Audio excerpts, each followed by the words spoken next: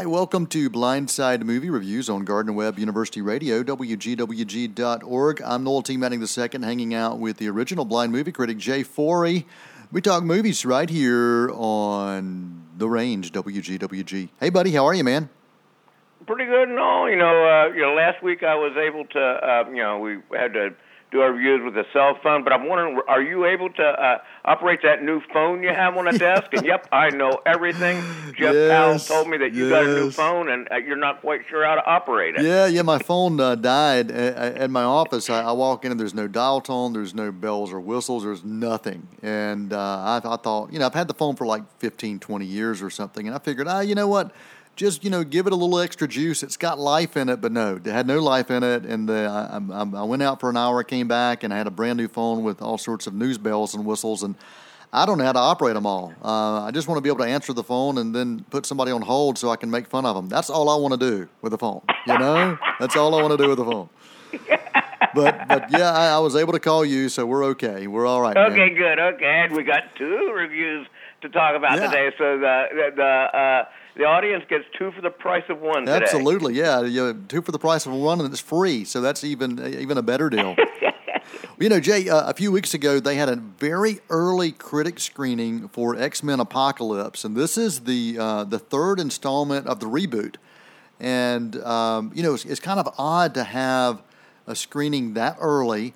Not only that early, but they also did it with a morning screening, no guest, no radio contest winners, none of that stuff. It was really critics only at a morning screening, which is really odd. That'll happen sometimes around award season, but it's very rare for that to happen for a film that they call kind of a blockbuster type film that they hope to bring in a lot of money. But that's what happened with Xmen Apocalypse, and you didn't get a chance to see it, and they never had a follow-up screening, which is really weird.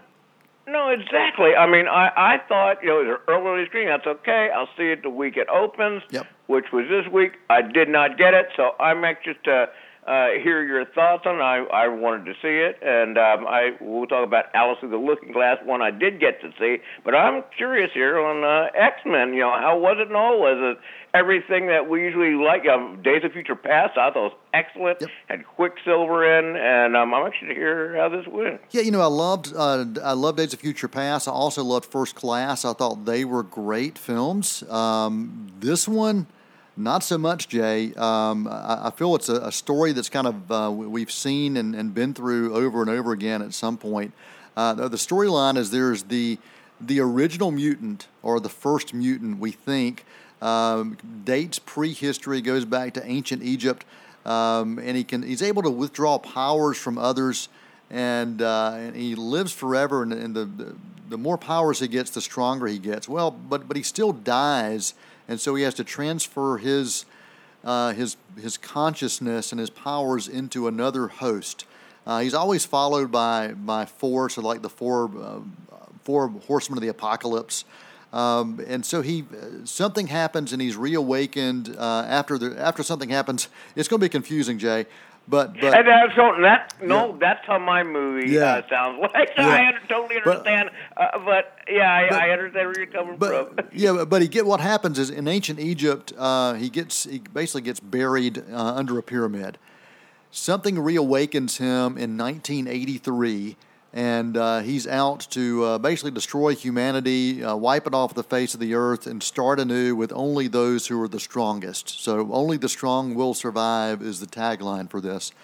To me, this is really the origin story of how Professor X loses his hair. That's the origin story here. If you want to see how he loses his hair, that happens. In the last movie, you saw how he was in a wheelchair. Well, the first Class, you saw how he got into the wheelchair.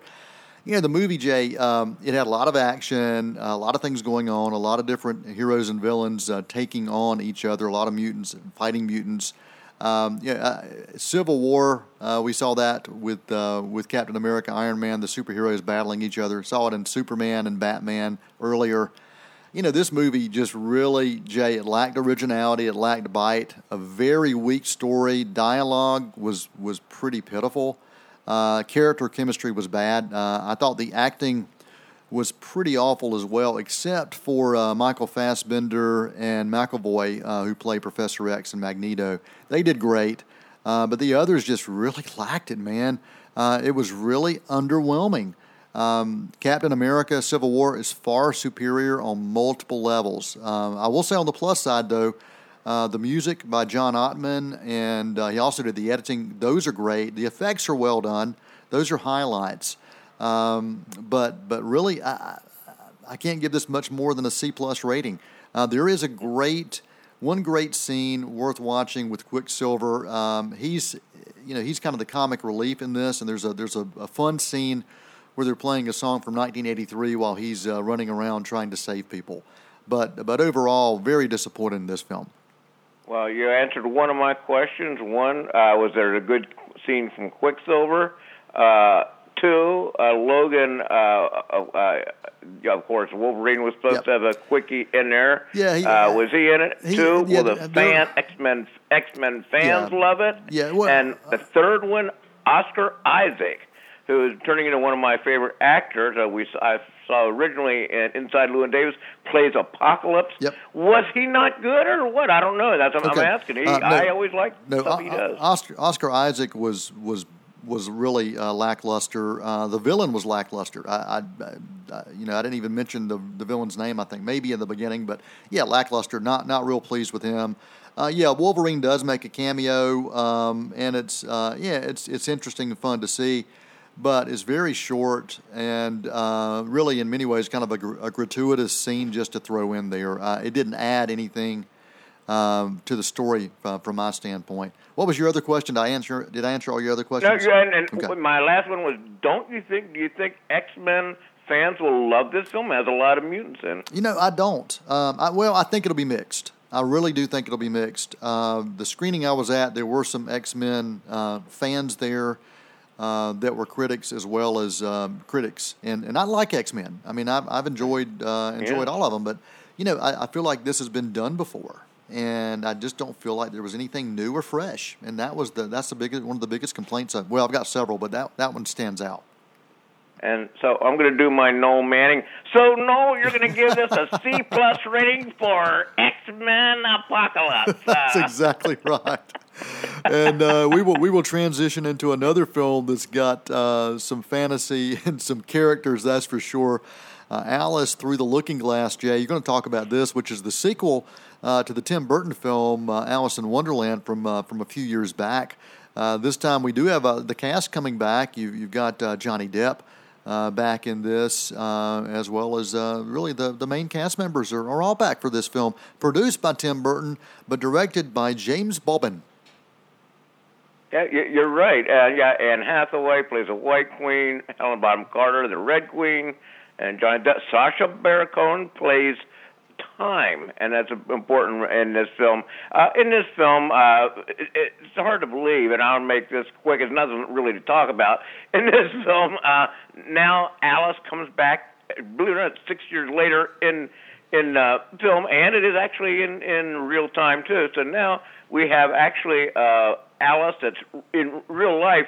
The girl is 26 years old. She's supposed to be 10, So that kind of throws her. You can tell when she's talking, she's not, 10, 12, 15 years old. So she comes back. She goes. Now there's some backstory here where she's in real time. She comes back on a ship, and then she goes. She's tired of being out with her family and this kind of stuff, which kind of sounds kind of immature itself. But anyway, she goes into Wonderland once again, and the Mad Hatter is madder than usual, Johnny Depp, and he's had some issues. So she goes to Time, played by Sacha Baron Cohen. Yep, that's his name, the Lord of Time, and goes back in time with this piece of, I guess you want to call it a glass, master glass, if you want to call it. Goes back in time to help save the Hatter from the issues that he has. And really, that's about it. You find a little bit about the Queen of Hearts and the Red Queen, the White Queen, and really, this is one of the most confusing films I ever saw. It's convoluted.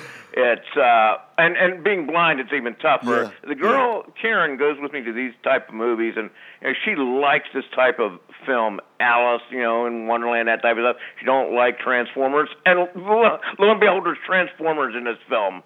I'm not kidding. Wow. So it's just. Yeah, but did she like it? Yeah, I mean, she was okay with it because she likes it, and of course the people there loved it. Because they're Alice in Wonderland type of people.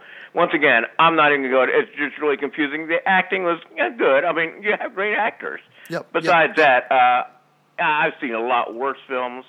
No, I'll cut this short. Give it a C minus rating. Wow. Okay. So not quite as good as yours even. Okay. All right. Alice Through the Looking Glass, C minus from Jay Forry. Xmen Apocalypse, C plus from me. Both of these films are opening this weekend around the country. You can check those out. And if you're listening to us in other countries, well, you have to check your local theater to find out if it's out or when it's coming out. Jay, your website, blindsidereviews.com. You also have a Facebook page and all sorts of things posted there, including you hanging out with the Mad Hatter and Crazy Alice. And Jay, your rating system is based on the report card, so let's hear it, man. Yeah, we got the Mad Hatter, the Mad Jay, and Alice. Yeah, exactly.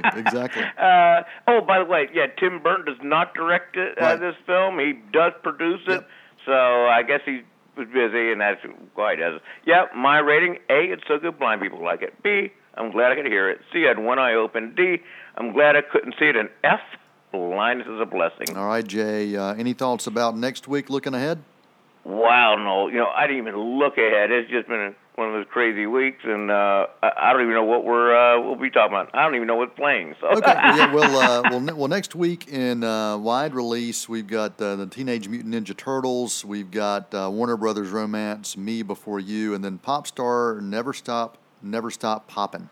So that's put it this way. I'm going to try not to see Teenage Mutant Ninja Turtle, but that may be it. All right. Well, I'm Noel Manning. That's Jay Forry, and for Blindside Movie Reviews right here on WGWG and online, WGWG.org. Till next time, that is a wrap.